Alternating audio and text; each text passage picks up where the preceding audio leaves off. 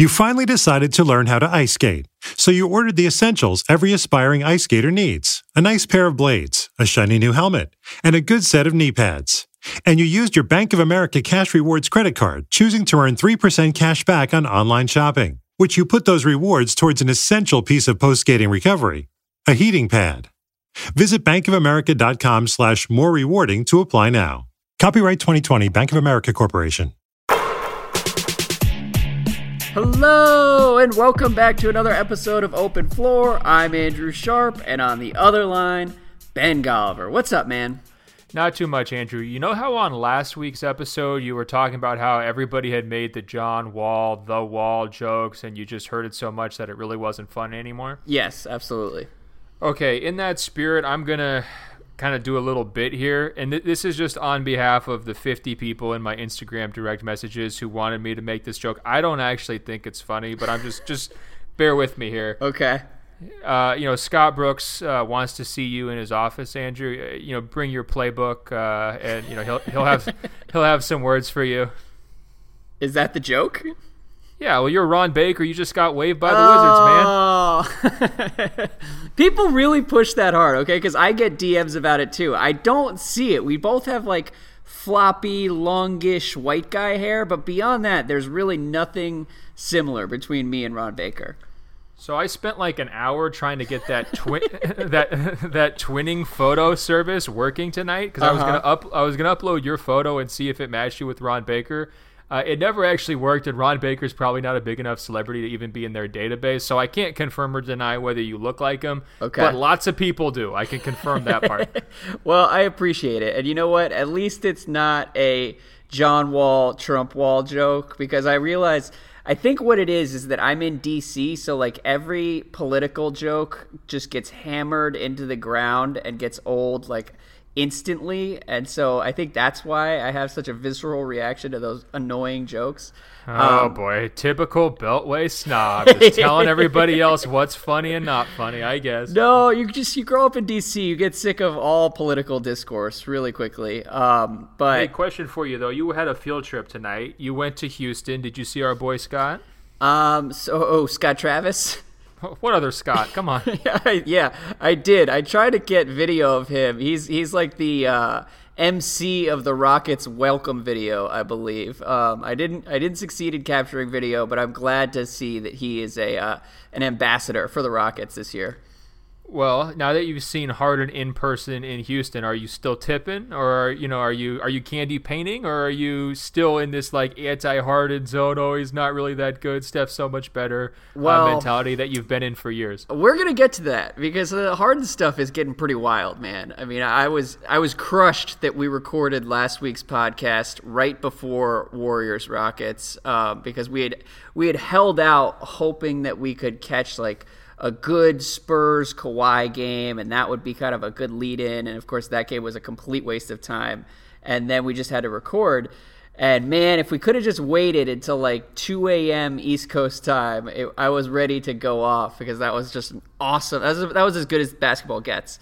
But while we're talking field trips, can I tell you a quick story about my time in Houston here? I want every story all the time. Every time you go somewhere, I want the full details. I want it on Instagram Live. I think you're ready to make that jump. If we throw you into public, you should just be, live streaming. But sure, tell us on the podcast. Okay, well, very quickly here. You and I were supposed to record this afternoon, and that got screwed up because of timing and complications in Houston. And so we had to push it to tonight.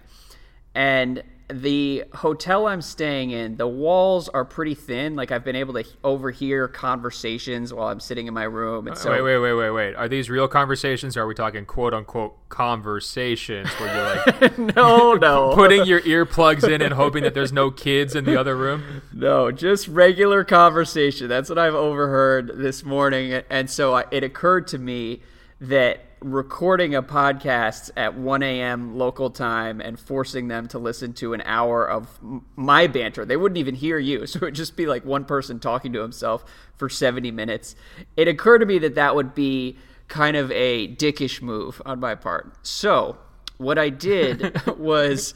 Welcome to the big city. You know, you have these poor people. They're going to Houston. Let's see a Rockets game. Let's get a concert. And instead they get half of an open floor at 2 o'clock in the morning. Yeah, I can't think of anything worse. And so what I did was come downstairs, and I snuck into this ballroom, which was unlocked. So I'm now sitting in a giant ballroom by myself. I don't know whether it's going to affect the audio. I mean, it feels pretty cavernous in here, so maybe there'll be some sort of echo. But anyways, so I sat down. I set up the little microphone here. I had my backpack. I had everything laid out. And I was here for about 5 minutes getting the email questions together and waiting for you to give me a call, when it occurred to me that this is not like sneaking around a hotel is not the adult way to go about things. So what I did was say, you know what, I'm going to go down and talk to the front desk and say, I'm just going to be in this ballroom for the next hour and 15 minutes. Is that cool? You go to the concierge, you're like, hey, you know, I'm a big shot podcast host from Sports Illustrated. That's probably what you did. I can't begin to tell you how dorky it feels to be like, hey, I know it's past midnight, but I just need an hour to record a podcast upstairs, if that's cool with you guys. But they were very helpful, so that was successful. The issue was I came back to the ballroom and came back to get my stuff and sit down and pod with you, and all of my stuff had been taken off the table that I was sitting at and was nowhere to be found. So you got robbed. Perfect. That's what I thought. I was like, God, someone has been tracking my movement and just pounced for the 5-minute interval they had there, and began to panic. And no, it turned out the person who had been tracking my movement was a hotel security guard. And when he lost me, he realized that if he just stole all my stuff and took it downstairs, that eventually I would have to come find him. And so that's how it worked out. Well, I've never had that happen, but I have been shot down to use the conference room of probably 12 or 13 different Courtyard Courtyard Marriotts across the country. And for whatever reason, you and I have actually done podcasts in person in random conference rooms at Courtyards. Didn't we do one in Oklahoma City one year? Maybe that was me and Rob, I think. But no, we did one in Cleveland together in some random Marriott conference room once. So I've never been shot down when it's been more than one other person besides me, but every time I've tried to do that pitch of hey guys, can I just borrow your room at 1 a.m. to do a podcast? I just get the flat no. It doesn't matter male, female, how old the person is working. They're just no, this sounds way too sketchy. I don't want any part of it. I don't want to have to explain it to my boss in the morning. Just a flat no. So I'm impressed that you've got, better bedside manner than I do in terms of talking your way into places that you probably shouldn't be. Yeah, exactly. I think my exact words to the hotel employee downstairs were, I said, look, this is a really stupid request, and it's really strange, but I just need to hang out upstairs in the ballroom for about an hour and a half. And so, anyways, here we are. It's 55 degrees in this room for some reason, and we do have to talk about Harden. We have to talk about the Warriors, the Lakers. But I think we should start with the news of the week, at least as of Monday and Sunday night. Tom Thibodeau, our old favorite, is no longer with us. For some reason, I'm picturing Thibodeau in this same ballroom, queued up with a laptop, watching game film and screaming ice while you're trying to tape, and you're just hey, keep it down, keep it quiet. I'm trying to do a podcast here. Well, you know what? That reminds me. I was talking to someone earlier about how great Tibbs' life must be going forward, because I think he's the type of guy who is probably addicted to that watching tape lifestyle where he's just working 18 or 19 hours a day, and it's obviously unhealthy. He's got family members concerned for his well-being. And now, I think this is a forced separation that is probably a good thing, and he's going to get to spend the next couple years making $8 million a year and drinking wine and hanging out at Celtics practices. I think this is a life win for Tibbs. I don't see that happening, Andrew. I see him like coaching a title team in like the Continental Basketball Association, or like pulling the Dwayne Casey and going to Japan and just like running the whole show. Like I don't see any separation from basketball. I think he's probably back on the job, whatever he wants to define the job as, this morning. Well, I hope for his sake that he develops some hobbies. Maybe he can get deep into Netflix. But as for the basketball side of this, Ben, Andre asks, what was the ultimate reason for Tibbs' firing? Was it his handling of the Jimmy Butler situation and all its ripple effects? Was it because Cat wanted him out? Was this the front office feeling like Tibbs is a liability and attracting free agents and could be widely rejected by players around the league? Or was this just Glenn Taylor trying to dive into tanking mode here? And he also asks, could Tibbs still have a job in today's NBA? So why don't we start first with why he was fired and how we got here? What do you think? Well, I think you should go first, because isn't your basic argument that it comes down to personality for Tibbs? I mean, he just sort of rubbed everybody the wrong way for so long that he just sort of got himself into a situation where he didn't have allies. Yeah, I do think that that's a huge part of it, and I think probably the most interesting part of the story is that I think that if Tibbs treated people better and put more time into relationships, I mean, thinking about him in Minnesota, and I don't really have firsthand knowledge of this, but I do know that for the last 2.5 years, basically since Thibodeau arrived in Minnesota, there were always these weird whispers about tension with the rest of the organization and Tibbs kind of operating in this paranoid style where he didn't trust anybody else who had been there before him. And he also was not interested in participating in any of the sort of like community stuff or business driving stuff that other coaches have to do. If it wasn't about basketball, Tibbs basically didn't care.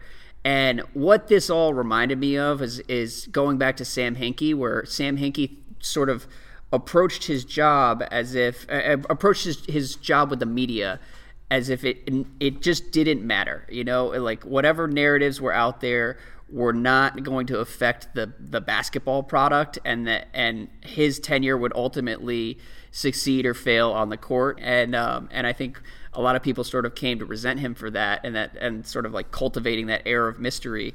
And similar to that, I think that Tibbs just didn't recognize the value of kind of fostering goodwill among fans and among other people working with the Wolves. And that sort of, when the Jimmy Butler shit all blew up, I think that there's a version of this where Tibbs could have survived, but he just didn't have any benefit of the doubt, and I think all of it kind of did him in the end. No, that makes sense. I mean, I think if everybody was on Team Tibbs and it turned into this like Tibbs versus Butler civil war, yeah, and everybody rallied around Tibbs, and then they could all just paint Jimmy as the bad guy and move forward without him. The trade terms were decent enough in terms of getting Covington and Sarge back that like you could have maybe tried to rally things and tried to save face and move forward. But you're right, he wasn't in that situation. To me, though, I don't think Tibbs is like big, or the organization's big failure was like giving Tibbs too much power as the president and the coach, which I know some people have argued. I don't think the big mistake was trading for Jimmy in the first place, because I think that the terms were very favorable from Minnesota's standpoint. Yeah. I would have done that trade if I were them again. I think the big mistake was that when Tibbs needed to be a GM, he wasn't capable of doing it. When he needed to have the distance from Jimmy Butler, the player, and Jimmy Butler, the asset, to realize that, hey, look, we have to start figuring out a different plan, because my original plan of bringing him in here, having him lift these young guys up, lead them to the playoffs, play like an all-NBA level player, and build this thing around him is just not going to work, because Jimmy is not bought into that vision, and he's not willing to re-sign.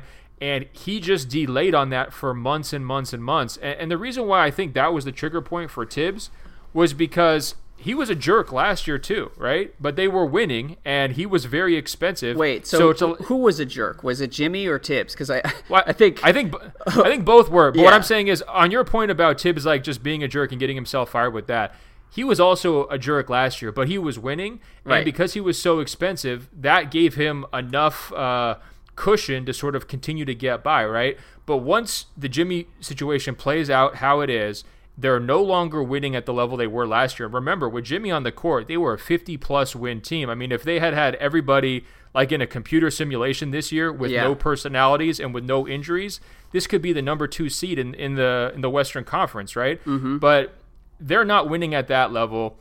Jimmy turns on the guy who had sort of instilled him in this very powerful position within the locker room.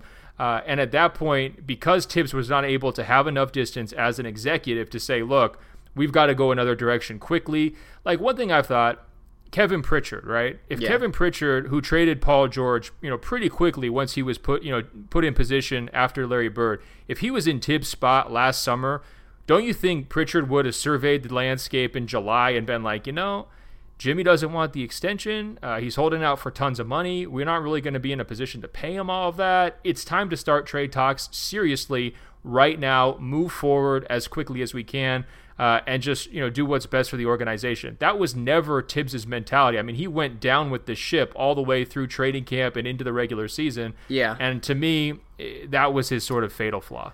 Yeah, I guess so. I think where I would push back to some degree is that Tibbs actually did a decent job of getting value back for Jimmy, given how decimated their leverage was at that point. The Wolves did okay. I mean, no, I agree, but let me ask, if they had done the same trade 2 months ago, isn't it easier to get guys like Wiggins and Towns to buy into the new version of whatever you're selling? Like, hey, we're entering the season with a clean slate. Jimmy's out. He was the problem. Yeah. Now we're going forward with this group. If you do it after all of that mess, you've got guys like Towns and Wiggins saying, like, what the heck is going on here? Why is our organization letting Jimmy call us out on an ESPN nationally televised interview? Like, this is chaos. This is not how it's supposed to be. And that's why I think it wasn't just about the terms of the trade. It was about the manner of the trade. You know what I mean? Oh, absolutely. And I think that Tibbs sticking his head in the sand for 3 or 4 months this summer and refusing to kind of confront the impasse that his franchise was headed toward regardless, because even if Jimmy hadn't demanded a trade, he was still an impending free agent, and the ceiling in Minnesota was relatively low. I mean, they weren't really going to do anything. And so absolutely, he should have seen that coming. And that's one of maybe 6 or 7 different reasons it made sense to fire him. I think what I meant when I talked about the way he deals with the rest of the organization and the way he deals with fans is I think that buys you a little bit more margin for error, and that's what Tibbs needed. Because I think even with all the valid criticisms you can make of the way he's handled things up there, you could also still say, like, this is probably the best coach the Wolves have had in the last 10 years. And, careful now. Don't disrespect Rick Adelman. Now, let's be nice. Yeah, I'm serious. That's a Blazers legend, Chemeketa Community College legend now. So let's be careful. Good for him.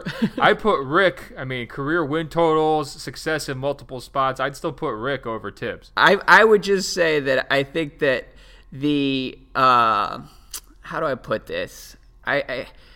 I don't want to be mean, but like the Wolves have kind of seemed like a bullshit franchise for most of their existence in Minnesota. No, they're a backwater. You can say that. Yeah. They're an NBA backwater that nobody really wants to play in. I mean, exactly. We can just say nobody wants to play for, and they're also they don't necessarily have a culture that kind of promotes playing hard and giving a damn. I mean, and it's not just being in a small market. They just really haven't had their act together for most of their existence, and I think Tibbs professionalized things in a way that he probably will never get credit for because he screwed up in so many other areas. But I guess I agree, and to build on that, yeah, I don't think Glenn Taylor should be crushed for giving Tibbs the president and the coaching job. Like, if he hadn't done that, if you had just tried to sell that coaching job by itself, think about the quality of candidates that you would have had available to you, right? Yeah. I mean, that's down there with like the Phoenix Suns of the world, where you're just trying to like hire these first-time assistants, to bring in as your coach and just do it on the cheap and hope it works, right? Like, that was sort of the position they were going to be in as a franchise. So I don't fault him at all. I think it was a reasonable risk to see if Thibodeau could translate his clear vision of, defense first basketball into roster building. Right. It just didn't work. It didn't work. And in retrospect, we really should have seen that failure coming. I mean, even when he signed, and it's crazy to think back to that summer where Tibbs was the hottest name on the market. And the reason he was able to negotiate that dual role was because he was like easily the most coveted coach in basketball for 2 years. And he had his pick of jobs. And it's kind of surreal to think of how quickly that has changed. But even when he signed, and we found out that he was going to be president of basketball operations and kind of splitting GM duties with Scott Layden, that was a detail where I think a lot of people were uneasy and figured that it would end badly eventually. I think if there's a surprise here, it's how quickly it ended badly. Wait, can I ask you a question though real quick? Do you think Minnesota would rather be mediocre and polite or just welcome company rather than good and jerks? Because don't you feel like his personality was so big there where like it almost made like everybody else feel kind of guilty by association? And like the Timberwolves, to me, they just strike me as this franchise that if they can win 40 games and not anger anyone, they're happy. They'll call it a day. Yeah, I don't know about that. I would say that you can't be as much of an asshole as Thibodeau seemed to be and not win 45 or 50 games. I think he was not even at that like mean and good level. He was mean and mediocre, and that's why I think a lot of fans got sick of him. And that's part of the reason they made this move, is because Tibbs was wildly unpopular, and keeping him around kind of cast this pall over the franchise for a little while. And I think you can definitely quibble with the way this was handled by the Wolves, and I wrote about that today. I think the timing is really stupid because the team in Minnesota that post Jimmy Butler was actually starting to do some things, and it's just not necessarily in the best interest of the players there to turn everything upside down again 2 months after Jimmy Butler left, and then they're probably going to have to look for another coach in May, or unless Ryan Saunders is the new Brad Stevens. But it's just all of this is kind of crazy to do on the fly.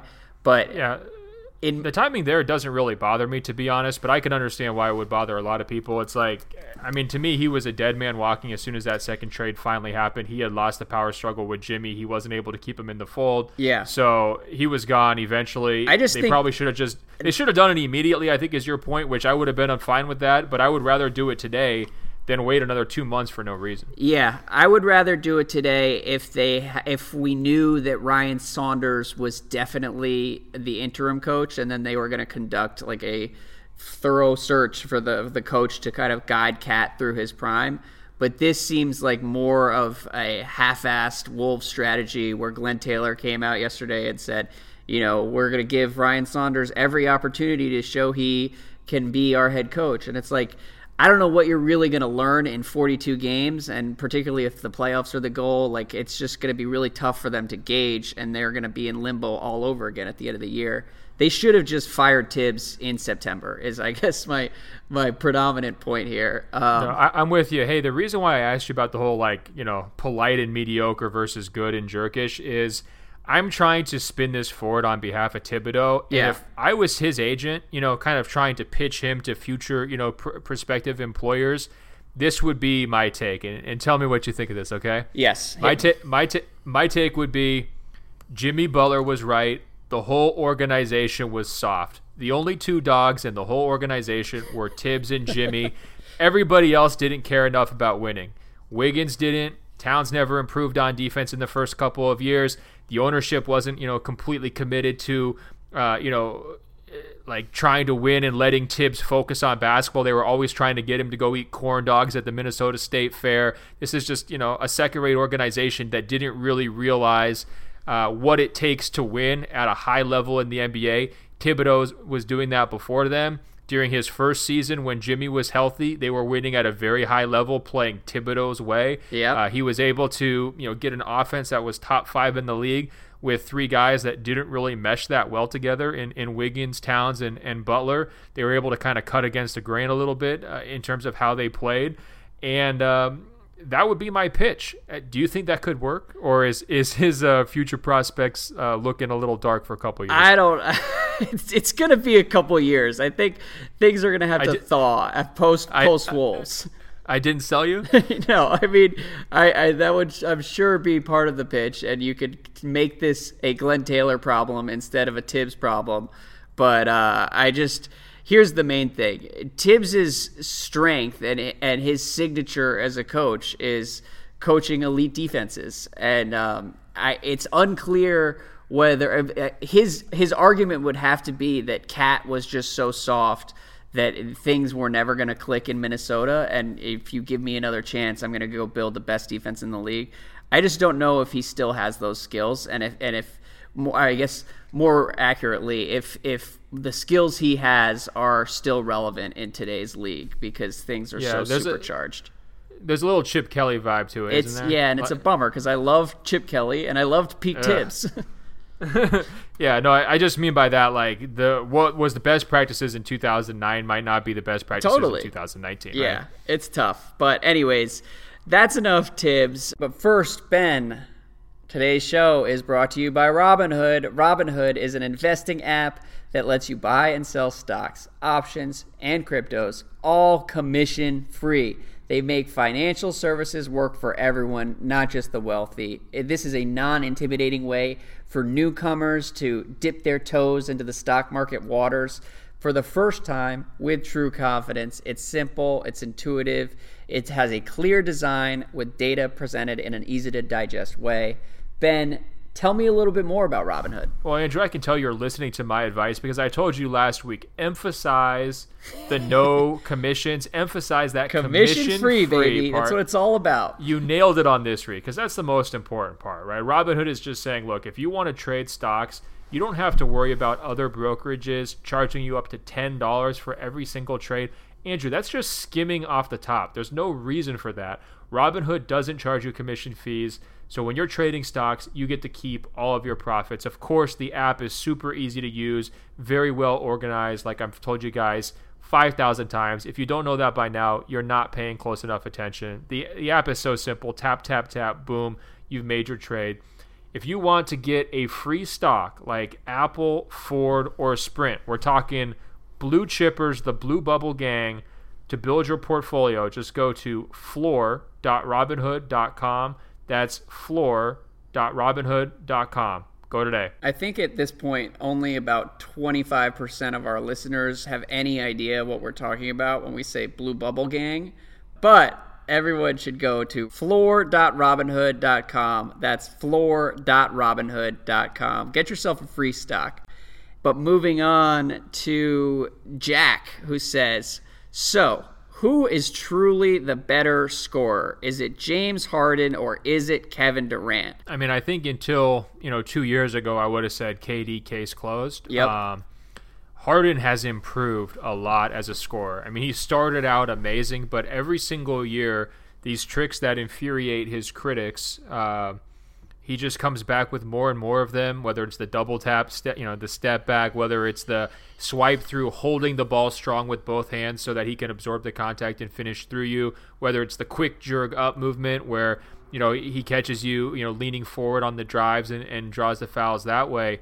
The guy is just a student of scoring, and that's one reason why I've appreciated him so much, even though he's worn down in certain playoff situations, even though, his way, quote unquote, hasn't always worked. I think that he is the most improved scorer I've seen mid-career ever. I don't know who else would be on that conversation. I mean, the only other guy that comes to mind is LeBron in terms of how he really built out his three-point shot. But, to me, Harden, you're talking about a one-on-one player to get a bucket. I think it's harder to deal with Harden at this point than it is to deal with LeBron. So, wow, I don't know. That is crazy to say out loud. You're not wrong, probably, but man, it's wild to think about it that way. They're both two of the best playmakers, arguably the two best playmakers with the pass, right? Mm-hmm. But if you're talking about one-on-one, I mean, there's no question Harden's handle is superior. Yep. There's no question his 3-point shot, to me, it's superior. He can create shots in every way. He gets left no matter what you do against him. I don't know. I think that he's probably a better technical scorer, a more complete technical scorer right now than Kevin Durant. I think the strongest argument on behalf of Durant would just be the height factor, in that he can get a really high percentage look from anywhere on the court within the offense without really having to work hard for it. If you just throw it to him on the block, he can turn around and have a higher percentage look than Harden can get.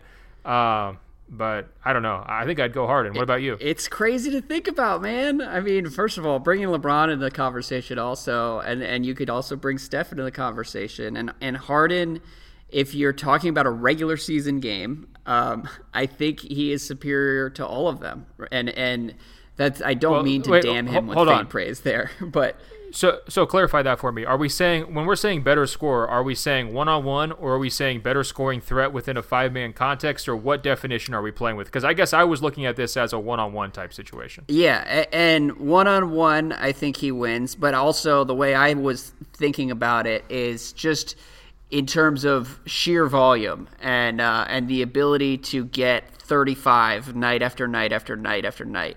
And I think what sets him apart is, and you talked about it, his body is so, I mean, he's big and durable, and he can absorb contact, and that's one of the things with the foul drawing controversy that seems to surround him wherever he goes.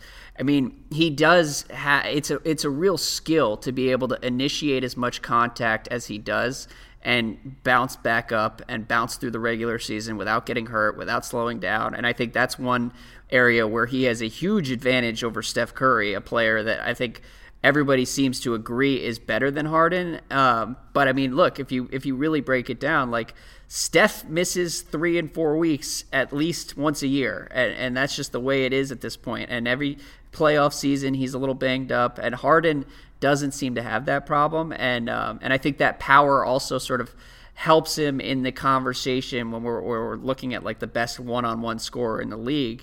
He can kind of bang his way into the lane for easy looks, and then he can also create the step back threes at will, which is its own kind of insanity. Like how routine that shot has become for him. I don't know. Hold on a second. You're in Houston. Did you spend the day at Joel Osteen's mega church?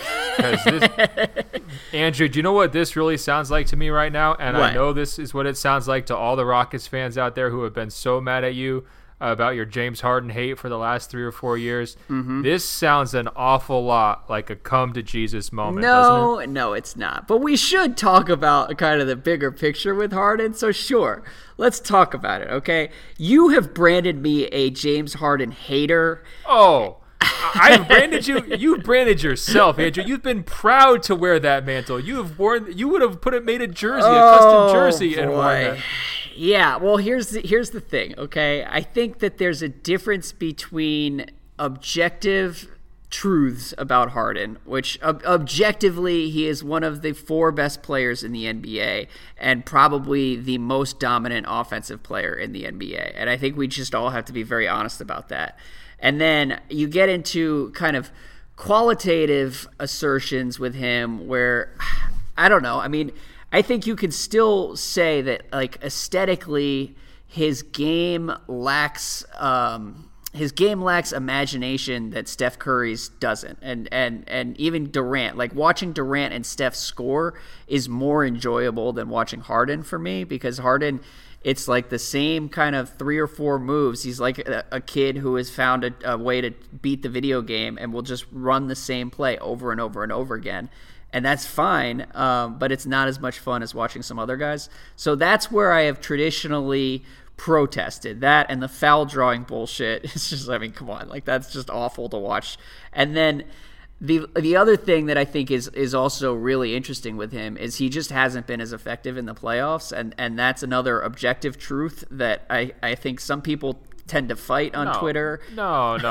But he's been better than you've suggested. I mean, we've argued about that for a long time. Well, yes. And you've tried to sell him out as like this horrible choker. And like, not only is he not that, but in a lot of cases, he's been a one-man guy. It's not been 1-on-1 or 5-on-5. Like, for a couple of years there, it was 1 or 2-on-5. Yeah. And in certain situations, like, the big concern for me is the workload, because he loves the workload. He loves just dribbling the ball for 20 seconds, rocking you to sleep, play after play after play after play. And if there's any knock on him, it's to me, does he see the big picture? Does he realize that all of those reps chasing 40 points in December are going to be catching up to him in May? Yeah, and I watched him against the Nuggets tonight, and he played, I believe, the entire fourth quarter, and the Rockets were up 10 or 15 through the final minutes. Jokic was on the bench. I mean, Denver had basically thrown in the towel, and Harden's still out there kind of running pick and rolls and hitting guys in the corners and padding his assist numbers, and I'm just like,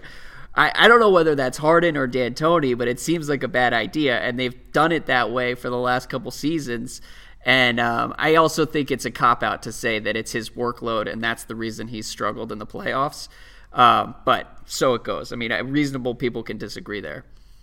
Well, it's definitely the number one factor, and the number two factor would be sort of the quality of competition, right? Well, I think that's part of it, but also the way he's officiated changes, and that removes one of the weapons in his arsenal, and that really does affect him. It changes some. I mean, it doesn't radically change. It's not like night and day. I mean, it modifies. But I also look back, like the last couple of teams he's lost to, those Spurs led by Kawhi, the Warriors who have beaten him multiple times, like his team is clearly the underdog in those series. Well, wait a second. No matter what you say, he was clearly the best player on his team in those series. So this is funny because it reminds me of a year ago when I rarely respond to the open floor emails and rarely will kind of take the bait and get into an argument with people. But somebody sent me like the smuggest email about a year and a half ago, kind of hating on me, questioning my intelligence for buying into the idea that Harden struggles in the playoffs. And so I went back and forth and got pretty heated for a minute there. And so I can't resist. Like, you go back to that Spurs series. First of all, it wasn't Kawhi's Spurs. Kawhi missed the game that Harden completely no-showed, and to the point where everybody was wondering whether he was sick or hurt or something. I mean, like, there have been some really Andrew, low moments. You're judging his whole postseason based on that lowest moment. You're not giving him credit for the 40-plus points against Utah. You're not giving him credit for his other moments where he's beaten. Look, do you believe he could be the best player on a title team right now? I mean, you're telling me he's the best scorer. So there you go. Yeah. That's all we're saying. And a year ago, no matter what you want to try to rewrite the story, a year ago you would not have said that. No, a year ago I would have said that if the Warriors have one or two bad injuries, Houston's going to win the title. So for that reason, and it's the same reason I said. Oh man, I mean, come on, this is some grease pig stuff, man. I'm sorry, like you would not have said that. You were really down on Harden for years, man. That's why the people were so mad at you. No, I just wish we could be honest about Harden. I wish because we are being honest about Harden. He's the best scorer. It's he's really the best scorer interesting in the NBA. In that he is like unparalleled in the regular season, and then there are real questions when you get to the playoffs, and that to me is not true of the other three guys in the top four, and that's part of what makes Harden such a paradox or an enigma. He's the best scorer in the NBA who you just said could be the best player on a title team. If that's what we're being honest about Harden, we have nothing to argue about. But you were not making those claims 12 months ago. That's all I'm saying. I really don't think that that's true. I have to be honest with you. It's fine. I think that, like, because that whole can he be the best player on a title team question is always kind of a bullshit question. I think Dirk is the one who invalidated that question for the rest of time because it was just a dumb talking point. And so I think it's a legit question. Like, look at Jokic right now. Do you think Jokic could be the best player on a title team? I mean, look what happened. You were there tonight. I mean, Harden has 30 plus. Chris Paul's not even out there. Chris Paul's going to be sniping from the mid-range over Jokic, just like he sniped from the mid-range over Gobert in the playoffs. Yeah. And then Clint Capella goes for 30 plus because he's a vertical threat that Jokic can't really handle. I mean, I think that's a very legitimate question to track here, based on Jokic's defensive ceiling. Can he be the best player on a title team? Like, if I compare him to other players who are in that same mix, whether it's like an Anthony Davis or a Joel Embiid, like the guys who we would say are fighting for first-team All-NBA spots. I could see those guys as being the best player on a title team before I could see a player like Jokic. Yeah, and I think that's it. It's always hard to talk about the Nuggets after a Nuggets-Rockets game because they just don't match up well with them, and Jokic never looks more incomplete than when he's playing the Rockets, and it's a tough look. But that's who he's going to have to beat once he gets to the playoffs. And like that was the same thing with Harden. Is like he doesn't play. This was the argument about Harden for years. He doesn't play defense. His style dries up in the playoffs. He's not as efficient. He gets tired. Yeah. He doesn't get the foul call. So therefore, he's facts a zero right now. No, not at all. Not at all. That's the naysayers' argument, which I'm saying was not true last year. They were pretty darn close to winning the title. And it's not true this year. Yeah, well, he's unbelievable, and for the last couple of weeks has been on another planet. And I mean, even tonight against the Nuggets, I mean, the Nuggets were sort of trapping him, trying to get the ball out of his hands, and he was doing a good job finding open shooters. And so that's why guys like Gerald Green and PJ Tucker went off and had big nights in addition to Capella. But then there was this little 4 or 5 minute stretch at the end of the second quarter where he made Jamal Murray fall, but then I think that sort of like flipped a switch with him where he just got really confident and spent the next couple minutes taking 30-foot step backs and draining them in the face of various Nuggets defenders. And it's incredible how easy he makes it look. And he's been doing it every night for 3 straight years. Yeah. It's a beautiful thing to see. I'm glad you found Jesus because it's a beautiful thing to watch. Yeah, well, it's certainly interesting. It's like nothing else in the NBA. Anyways, moving on. Real quick though, is he your MVP or Giannis still? I would say Giannis. I think that he may be the favorite though, right? I mean, coming off that Warriors game, that was sort of like Harden's Heisman moment, and maybe that's coming too soon, but it's hard for anybody to forget that highlight at this point in the year. Yeah, I mean, I'm impressed by your restraint because you started with Giannis, and I was worried you were going to go down to Houston and get kind of brainwashed like I did. I still think it's Giannis because Harden was pretty slow to start this season. I mean, It took him a little while to ramp up, and obviously Houston's record reflected that as well. Giannis came out of the gate roaring, and he's still roaring, and to me that consistency is the tiebreaker at this point. Now, if Harden continues to play like he's been playing here for the last 2 or 3 weeks, and he just keeps that going through the end of the regular season, which he's definitely capable of doing, his argument's going to be very strong. He's probably going to win based on momentum. But I think in terms of consistency and team impact right now, I would still say Giannis should be viewed as the MVP favorite, even though the odds makers and I think most of the consensus does not agree with me. Yeah, there's no question that if he keeps this up, there's just no argument really, because he's averaging like 35 and 12 or 13, and Chris Paul is going to come back and things are going to start to normalize a little bit, and Harden will come back from outer space just because he won't have to be that great every night.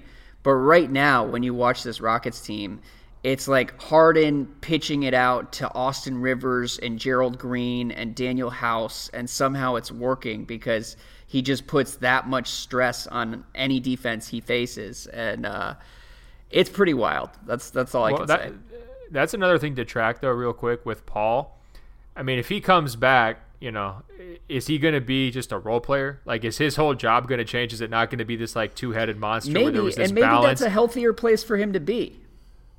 Yeah, that's sort of what I was getting at. It's like maybe just ramp down even more than what he was trying to do earlier in the season and just say, you know what, just be like 60% of the guy you were last year rather than, 85 or 90%, whatever, age-related decline is in there. You just, go ahead and just basically turn him into a spot-up shooter on offense. The worst things could happen for Houston's offense. Yeah, I like that approach. But moving on to the Lakers, Jake says, should the Lakers be active this upcoming trade deadline? If so, what are the short-term and long-term ramifications of acting now rather than waiting? Brandon Ingram is looking really wobbly and, in my opinion, not worth holding on to. I feel like his value is decreasing day by day. Ben, what do you think? It's time for kind of an emotional reckoning for me, I believe. Ingram did have a really nice night tonight. I think had we done the podcast earlier in the day, Monday, it could have gotten super dark. Ingram came back and had, I think, 27 and 10 against the Mavs in a good road win for the young Lakers. But it's still tough. He had 29 and 3. Okay. First things first though. With Ingram, gave him a couple extra rebounds. What can I say? He got called out by Luke Walton, and he responded. Yes. That's Luke was trying really hard not to call his guys out after the most recent loss in LA. They go on the road, get blown out by Thibodeau's team in Thibodeau's last game. The Timberwolves fire their coach, and then finally Luke's like, you know what? I probably got to call out Brandon Ingram and Lonzo Ball and ask them to step up a little bit. And Ingram did. I will say, though, I think there's got to be an asterisk on his 29 points because all season long, Ingram has really kind of struggled when he's in that face-up role, trying to go to the basket, finishing through contact, getting open layups, and trying to get through the defense and really just finish those plays like he should and like he probably will in 2 or 3 years once he really has his full strength. Yeah. But that Dallas defense with DeAndre Jordan in the middle, man, that was just like he could have just been driving an 18-wheel truck down the paint to finish. I mean, there was no finishing through contact. There might have been finishing through some wind as like DeAndre Jordan was waving at him, but that's about it. Yeah. But overall, the Brandon Ingram experience as sort of this lead ball handler has not gone very well, and neither has the Lonzo Ball experience with him taking on more touches with LeBron out. Both those guys have shown real limitations, and it got me wondering, like, how good is any team's offense going to be if, like, that's their main playmaker or ball handler? Yep. And, I really like Lonzo just a lot more in a secondary role offensively where he can use his craftiness and his touch passes and the cutting stuff to help his teammates find success rather than trying to be charged with creating the success himself. And, same thing goes for Ingram. I do want to stand up for your nephew on one point, though, Andrew, because he's had a really rough go here. Yes. The guy works incredibly hard. I get to Staples Center sometime like hours and hours before the game just so I can avoid the traffic. And he is out there every game without fail. And he gets a good sweat in before the game. I mean, I don't want to say Kobe-esque in terms of like his routine, but he works really hard before games. I think one concern that's bubbling up here in LA, though, it's like, are these guys working hard or are they working smart, right? Mm-hmm. Like, is he really filling in the gaps of his game, or is he trying to, play a certain way, focusing on the mid-range and the pull-ups and the stuff that really ultimately isn't that valuable? Because I'd like to see him take a step forward as a three-point shooter, whether it's off the dribble or just in catch-and-shoot situations. And I'd really like to see him make a lot more progress as a finisher around the basket. And both those areas have just been pretty lacking here lately. Yeah, I agree with that. And actually, a couple things. First of all, the DeAndre Jordan point, it reminds me of what I think is my favorite NBA comparison I've seen this year. And it came from my Mavs friend Kirk at Kirk Serious Face on Twitter. Go follow him. He's a delightful follow during Mavs games because you get to watch him lose his mind and rant about Harrison Barnes and Wes Matthews and lash out at basically everyone who's not Luka Doncic. It's fantastic. But on DeAndre, at one point he compared him to John McCain because he refuses to ever raise his arms and contest shots at the rim. Oh, come on. Which was pretty amazing. That's not appropriate for a family audience, Andrew. Come on. As far as the Ingram point, though, and the difference between working hard and working smart, I think that's a really smart question to highlight because that's been my takeaway. I mean, look, Ingram has really struggled, and the game that I watched over the weekend was Lakers-Knicks, where Ingram was just sort of driving to nowhere, possession after possession. He couldn't get clean looks at the rim, and he didn't really have a plan, and neither did the Lakers, because then Lonzo would take over and would get into the lane and not really be looking to attack and would heave it out and turn the ball over his own self. And it was just really frustrating to watch. And Ingram in particular, I mean, look, he's someone I absolutely loved coming into the draft. And I think one of the biggest mysteries is that three-point shooting, because the reason everybody loved him as an NBA prospect was because he was a pretty good shooter at Duke. He shot 5 threes a game, and I forget what the percentage was, but it was in the high 30s or low 40s. And that part of his game has not only not materialized in the NBA, but it's regressed to the point where now he's this non-shooter that we talk about as if he's kind of like Giannis or Ben Simmons light, and he's what makes him special is his ability to create and get to the rim and yada yada yada. But like that's not the player he was supposed to be. So it's really frustrating, and I'm sure it's frustrating for him. And part of it to me, I think, has to be on the Lakers, because I wonder like whether they're just not emphasizing the right parts of development. I don't know. Yeah, it's strange because think about how much more valuable it is to be able to hit a three-pointer off the dribble than it is to be able to hit a 15-footer off the dribble.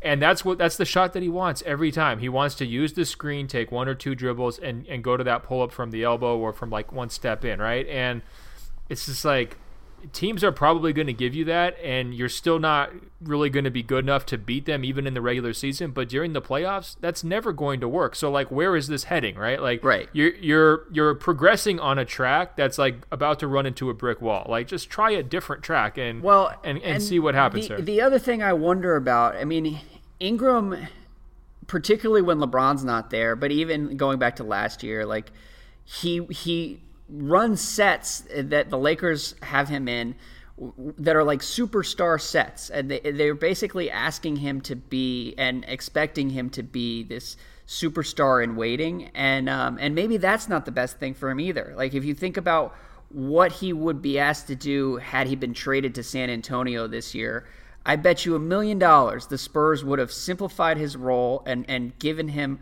a couple jobs to do on every possession that are much more productive than putting him at the top of the key and asking him to go be great. And it seems like that's what the Lakers do a lot of the time with Ingram. And it's really frustrating to watch because it doesn't serve him or the team or whatever. And Andrew, I'm going to need you to go back to the front desk of the hotel and tell those guys you're going to need this room all night, because if you're going to continue to wax on about James Harden's unbelievable scoring ability and the San Antonio Spurs player development, I mean, let's just do a 14-hour podcast. Why is this going to end? But don't you think that's a valid question? I mean, look, and maybe this is just me, proud uncle of Brandon Ingram, trying to shift the blame here, but I do wonder whether he would be better served with a smarter coaching staff. I thought that Luke would see what we're talking about, because he's coming from Golden State, where they realize, exactly the quote unquote right way to play modern basketball, and Ingram the way they're using him runs counter to so much of what Golden State had done, right? And so whether you want to say it's a Spurs comparison or a Warriors comparison, it just has not unfolded like I thought. I also think just, to put some back on Ingram, like if he had an extra 15 pounds of muscle, he would be a completely different player. That was my thought watching him against the Knicks, is like he's going to the rim and getting pushed around by Mario Hezonja and Luke Cornett and all these random people who are barely in the NBA. And it's like, man, we're in year 3 here. How is this still happening? Yeah, well, I do hate to say I warned you about some of these things, but I did. You did. You were right to a degree. I guess here's why I was so bullish on Ingram and first of all, I was right about Ben Simmons, so it all evens out. But Ben Simmons is, by the way, Ben Simmons is still a lot better than Donovan Mitchell. That's one thing that I have not harped on nearly enough. Yeah. It's like, if you want to say Simmons isn't where he was last year, that's fine. Mitchell is not anywhere Mitchell near is really struggling too, where he was last year. But continue. Ingram, the reason I believed is because, number one, I did think that he was about to take a step forward as a three-point shooter, which obviously would change a lot of this conversation.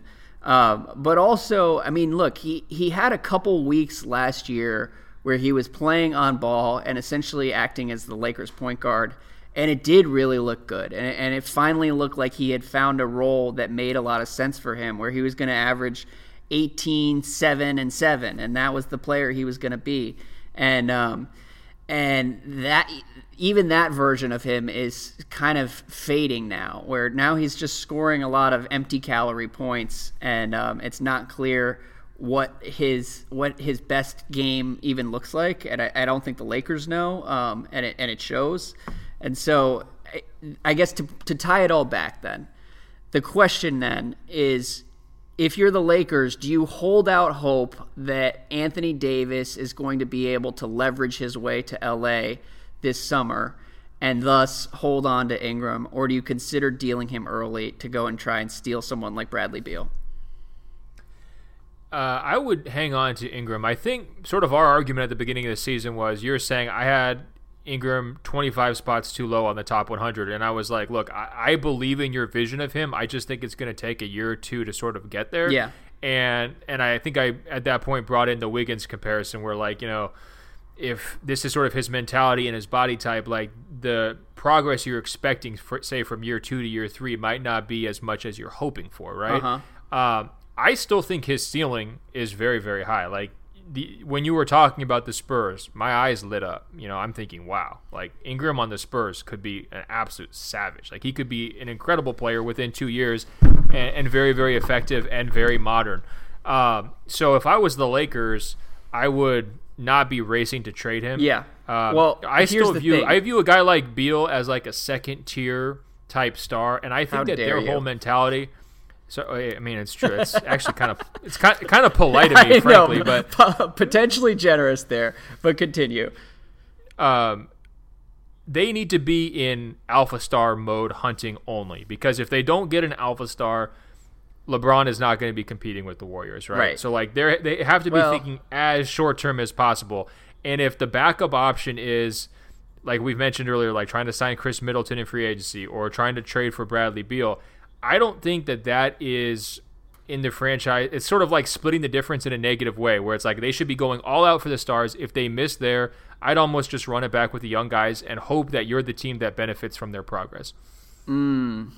Interesting. Okay. Yeah, I do think that you're right, and that's the smart way to play it. Where I begin to wonder, though, is not because his value is going to decrease, because I think a lot of teams are going to be able to talk themselves into Ingram's upside for all the reasons you mentioned.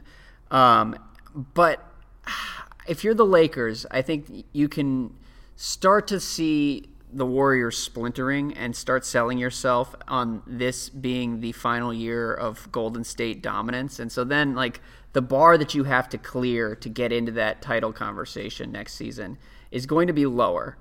And then you have to start being realistic about, like, what targets are actually out there that could realistically end up in LA.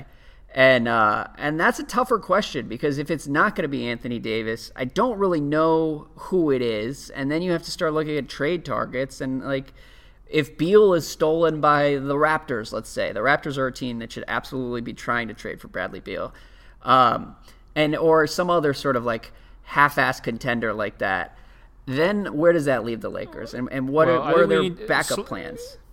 Yeah, I don't know. I think that, I mean, they're really riding the Anthony Davis train. To me, it's almost like it's almost Anthony Davis or bust at this point. And I think that, and I don't know if it has to be that way. And if it's Anthony Davis or bust, if I were working for the Lakers, I would look at them and say, look, guys, there is not a chance in hell New Orleans is going to turn around and give us Anthony Davis. It's just not going to happen. It would be a horrible look for them PR-wise.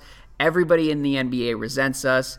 And if all things are equal, we're going to get screwed. And, like, all things are going to be equal because Ingram isn't going to trump any offers. And so then I would start to take a look around. I hear you. I think you're getting a little too dark on that, though, for a couple of reasons. First of all, this is kind of rock bottom for the Lakers season right now. There were a lot of moments earlier this season and not that long ago when LeBron was out there with the young guys, where they were really onto something, right? Like, the ceiling was really, really interesting. Maybe not contender ready, maybe, like, you know, fantastic, like, run to the conference finals, and, you know, you go out maybe in 5 games once you get there, like, as their ceiling, but far better than I expected they were going to be in year one, right? So the argument to sort of let those guys germinate, I think, is fairly strong, sort of under LeBron's guidance. He covers up so many of their flaws, they wind up looking pretty good when he's out there. That'd be point number one. Point number two was, and I know you saw Gail Benson's quote because I sent it to you, but Gail Benson is the owner of the Pelicans after her husband passed away, is singing a much different tune than Alvin Gentry. The management and coaching staff and the ownership group are not on the same page, Andrew, when it comes to Anthony Davis, because Alvin Gentry, you will remember, was saying, we're not trading Anthony Davis for Beyonce. Yes. We're not trading him for anybody. Gail Benson said, well, if Anthony Davis wants to go, we're not going to stop him. That's what she said. There's a big difference between we're not trading you for Beyonce and, oh, you're not happy? No problem. We'll just get rid of you, right? Yeah. I mean, here's what she said. To me, I just pulled up the quote you sent me, and she's talking about the Pelicans here, and she says, I think they're young, and we're going to invest more money and get the big players and do everything we can to keep Anthony here. I really like what we have in place. I really like Anthony. But if he wants to leave, you can't hold him back. I always keep in touch with people that we lose, like Benjamin Watson, ex-Saint. When he left, I kept in touch with him, and now he's back. And then you understand it. Adrian Peterson, too. A lot of people that left, I don't ever hold grudges with people. Even as angry, well, it wasn't so much angry, but I was disappointed with Adrian's family, but I don't wish anybody harm. And look, this just sounds like somebody who, first of all, cares 10 times more about the Saints. No, Andrew, there are so many takeaways from that. You nailed the first one, which is she really cares about football. I'm sure her husband really cared about football. And remember, they stepped in as a family to buy the Pelicans. Yeah. Basically, so the franchise wouldn't move, almost as like a favor to the community, right? Mm-hmm. So this is not their like driving passion. But second, can she name a player on the team besides Anthony Davis? Yeah, well, that was my other takeaway. Honestly, I don't know if she's been to more than 5 Pelicans games in the last 2 years, which, it's fine. To each his own. Red flag. And then the third thing, she's going to get the quote-unquote big players. Andrew, how's she going to do that? We've been watching this team not get the big players for years and scramble and throw together, a fairly strange trade to try to go get a DeMarcus Cousins and to overpay lots and lots of guys to try to just keep them down there. There's no going to get the big players. Okay. I mean, that just, to me, it sounded like, no disrespect to her. She sounded like a very nice person, but it just sounded like a delusional perspective in terms of where the franchise is on the roadmap. I don't know. It sounds like she's just made peace with it. It's like, yeah, that's fine. I'm still a billionaire if he leaves. I'm royalty in New Orleans for life, so I'm good. So then, if I'm the Lakers, aren't you just calling Gail direct? Well, so that actually, talking about this in the context of the Lakers, that quote would concern me because these aren't people who care that much about basketball. So screwing the Lakers may be one of the only priorities they come to the table with. When it's time to actually listen to Anthony Davis offers, they may just say, look, we know these assholes from LA have been tampering with our superstar for the last 18 months, and God knows what the Clutch Sports relationship is. So look, the Lakers are off the table and not in this conversation. We will listen to every other offer out there. To me, that seems like a plausible timeline. It is, but I'm going to flip it the other way, Andrew. If I'm Rich Paul, I'm buying up all the advertising signage in the Mercedes-Benz Superdome, right? I'm just making Clutch Sports banners. I'm just making sure that those checks go directly to Gail so she realizes what kind of a business partner and potential business partner Clutch Sports can be for her. Yeah, well, look, if nothing else, the Lakers shouldn't trade Brandon Ingram because it will be a lot more entertaining to see how this plays out in July. And hey, one more serious question, though. If you're Anthony Davis and you've been playing 100% by the book here, right? Uh-huh. Like, he has not made any noise about being unhappy. The only thing he'll say is he wants to win a title and the legacy stuff. It's actually been really impressive. And let me just say, before you continue, we're in this new era of sports where no one really cares about who's loyal. And if Anthony Davis were to come out and say, trade me, everybody would kind of applaud him and say he deserves a better franchise, which he does. But it's also been really cool to watch him kind of like not buy into any of this and care about his teammates and care about the city of New Orleans and try to sort of make this work while he's still there. Yeah, it's a great point. It's been very cool to see, and it's been confounding because you're just like, Anthony, why? It's like this guy who's who's like so happy at like a community college when, you know, the Ivy Leagues are beckoning. Look, they've won 4 of 6. Elfrid Payton is healthy. I don't know. They can make a little 8th seed run here.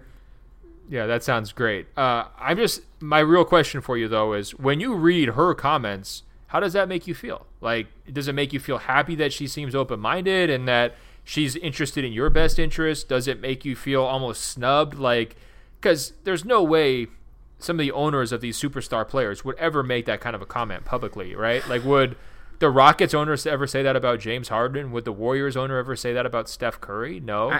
I don't know, man. How would you take it? My reaction is that this is how I would behave if I were a billionaire. Because I would not be Dan Gilbert out there, like, holding grudges. Like, if some athlete wants to leave my team, that's fine. It's my life is still great. We're going to survive. And so shout out to Gail Benson. She's got the right attitude, and she doesn't take this as seriously as like idiots like Gilbert or Joe Lacob or whatever. And I think she's got the right idea with everything. Yeah, I hear you. I mean, it just seems like she's just chum for these Sharks, though. I mean, don't you think Joe Lacob was like calling his assistant furiously when he read that interview, thinking, we could steal Anthony now, let's go do it. She's vulnerable, you know what I mean? It's possible. Let's do a couple more questions before we wrap things up here. Seth says, I know we need to see Boogie Cousins get back to all NBA level post-injury, but why is no one talking about landing spots for him this summer?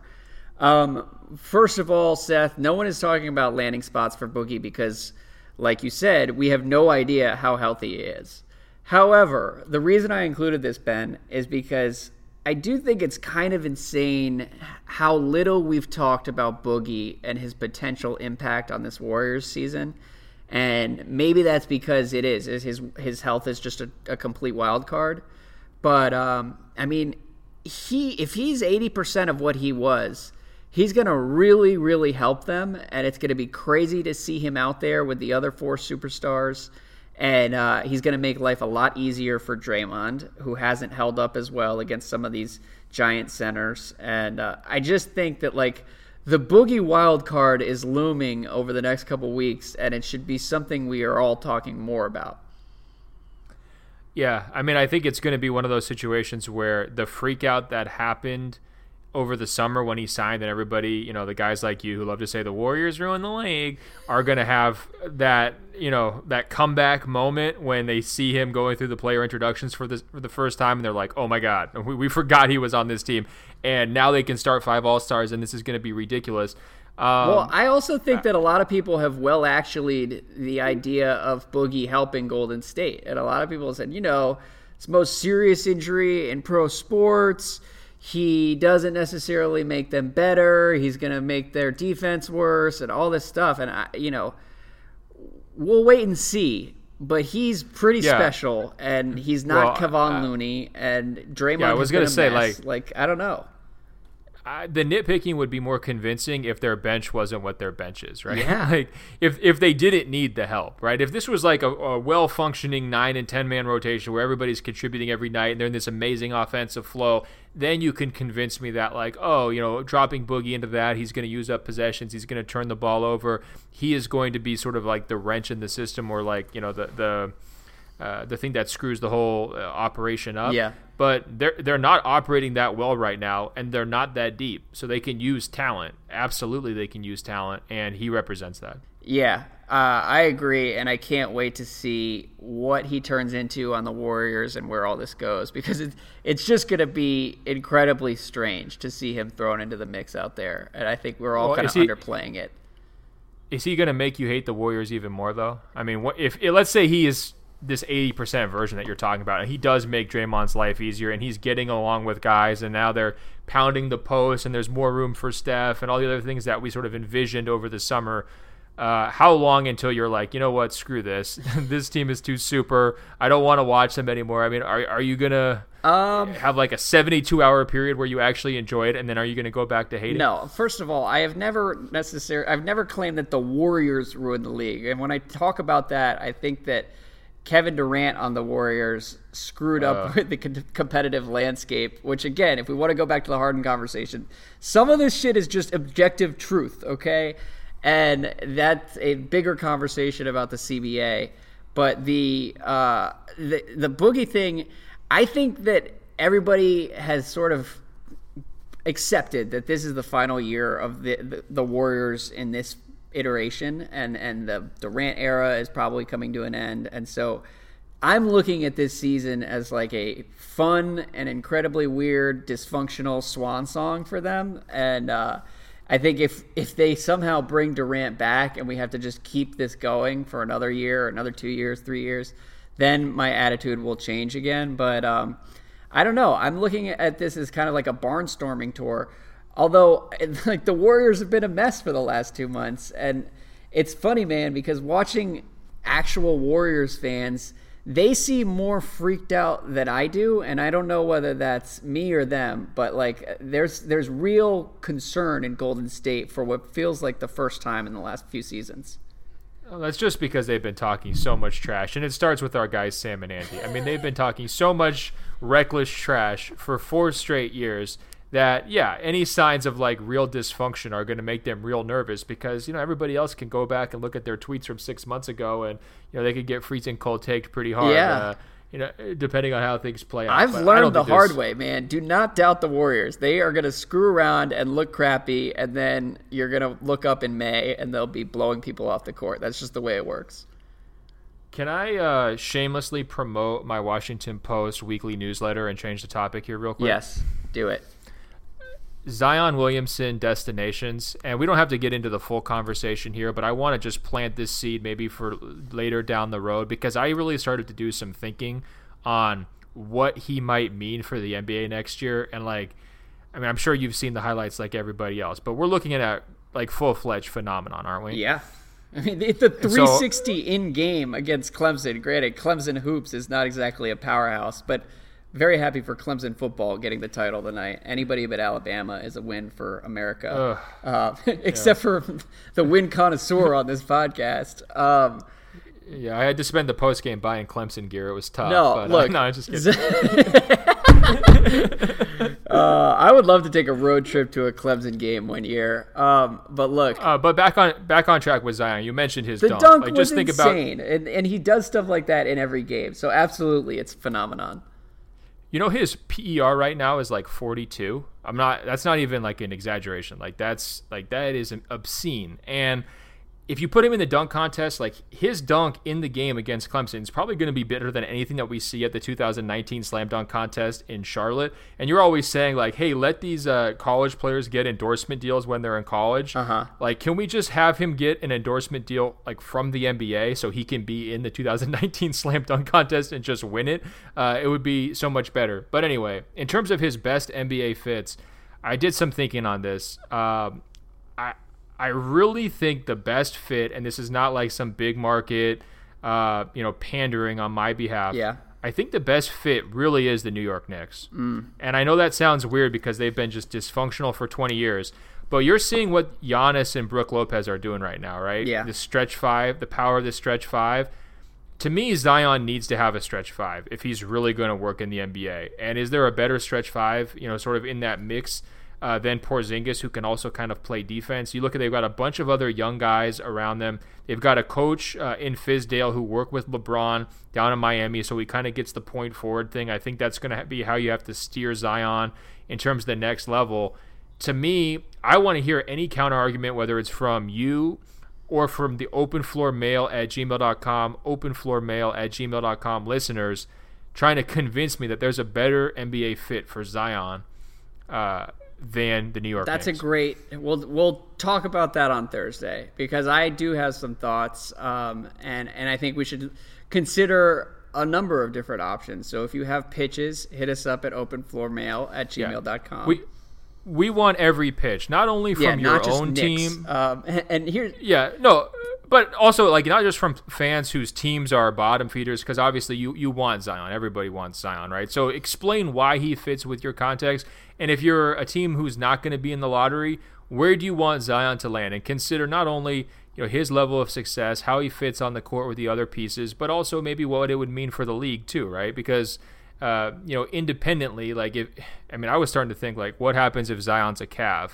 What happens if Zion's a Timberwolf? Right. Like, That would be rough. Well, and we should also we talk don't about we the don't lottery. want to see that. The lottery odds are pretty nuts this year. If you look at the way like the top 8 or 9 are broken down, it's gonna be kind of a crapshoot. And I'm not sure how I would feel if I were one of the worst teams in the league, like a Cleveland or like an Atlanta, like people who have punted this season and now have like a 12% chance at Zion Williamson. Like, it's kind of a bummer. And Zion I have questions about too, but first and foremost, to your Knicks question, I think if the Knicks get the number 1 pick, that pick is moving, and it's not going to be Zion. And whether it's for Anthony Davis or not, I think the Knicks believe they're getting Kevin Durant, and if they land the number 1 pick, that gives them an even better shot, and it'll turn into something like it'll turn into some kind of Durant sidekick. So the Zion pick will become like the 3rd player. It'll almost be like the Wiggins situation, exactly. Right? When LeBron came back to Cleveland. I like that. You're playing chess, not checkers. That's very impressive. Yeah. Hey, while I'm in the middle of the shameless plugs, I got another DM here from a guy named Scherner, and I guess we can open our podium segment with this because I think you're going to find it funny. It's one of my all-time greatest self-owns or playing myself here. He writes, "Your Lantern segment is great, but I'm not sure that you realize that the Lantern is also the name of the school paper at the Ohio State University. Oh. The Wolverine psyche within you has been beaten down by decades of dominance by the Buckeyes." And I got to say, Scherner's right. Didn't I just not play myself completely? I've been hyping this great name, the Lantern. I've been explaining it and re-explaining it every time with the Revolutionary War references. I've been encouraging people to follow me at Instagram, at ben.golliver to, stay in touch with the Lantern questions and comments so that you can be a part of the show.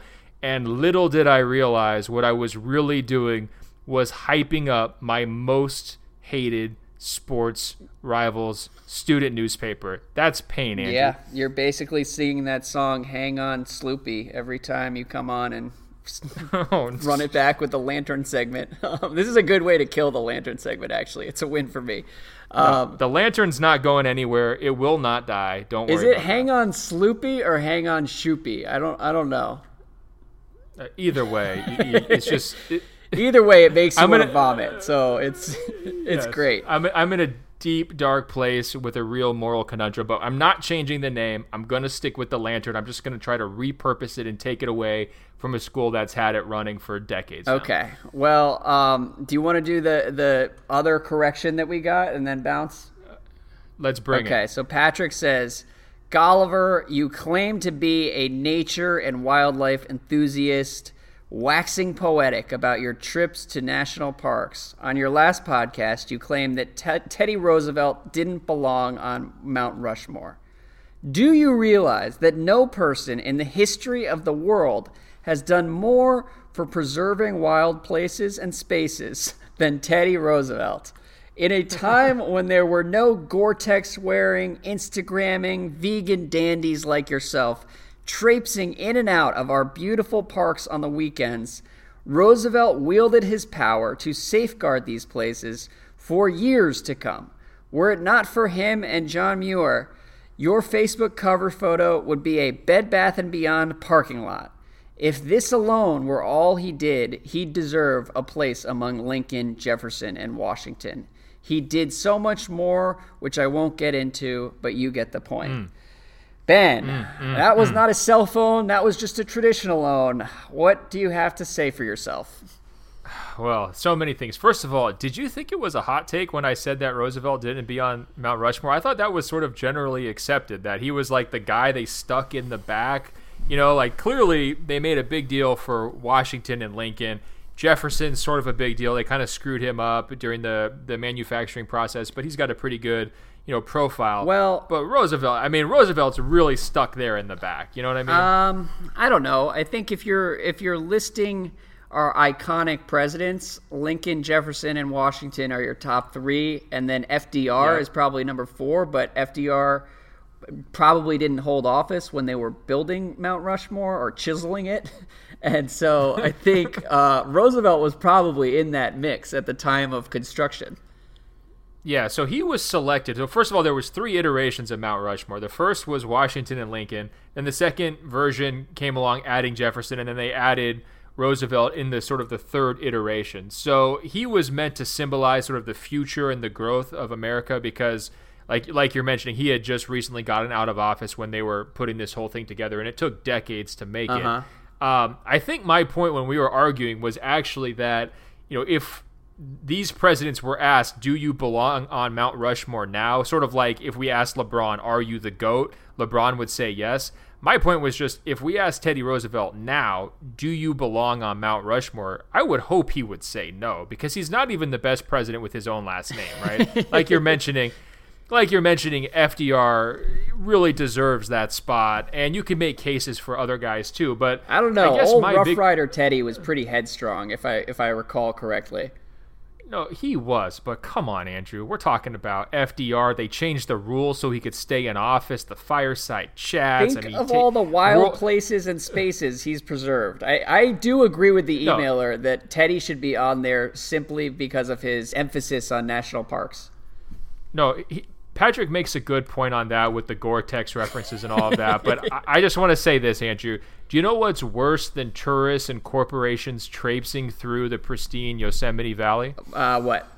Bed Bath & Beyond parking lots? No, Nazi tourists and corporations traipsing through the pristine Yosemite Valley. And that's why you have to put FDR there we go.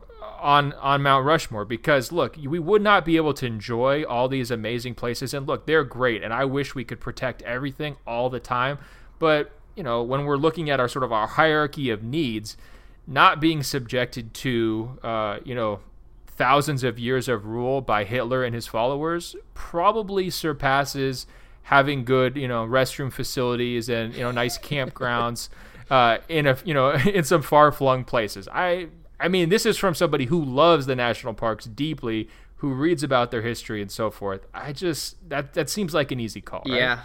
FDR has a pretty impressive resume, because when I was putting him in that Rushmore mix, I was thinking New Deal and some of the stuff he did with the courts.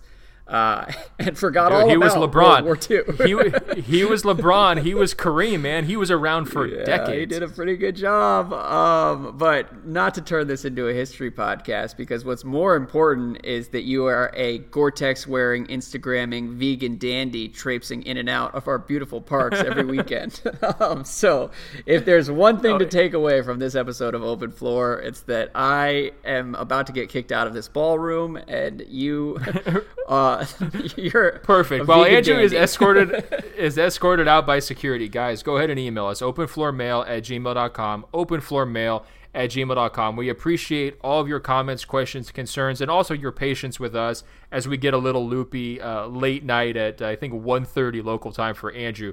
Don't forget, follow me at ben.golliver on Instagram. I shout out Andrew all the time. His handle is hard to explain on an audio podcast, so just wait until I tag him on the Instagram story. You can follow him too. Andrew, we've been getting dozens, if not hundreds, of new followers on Instagram.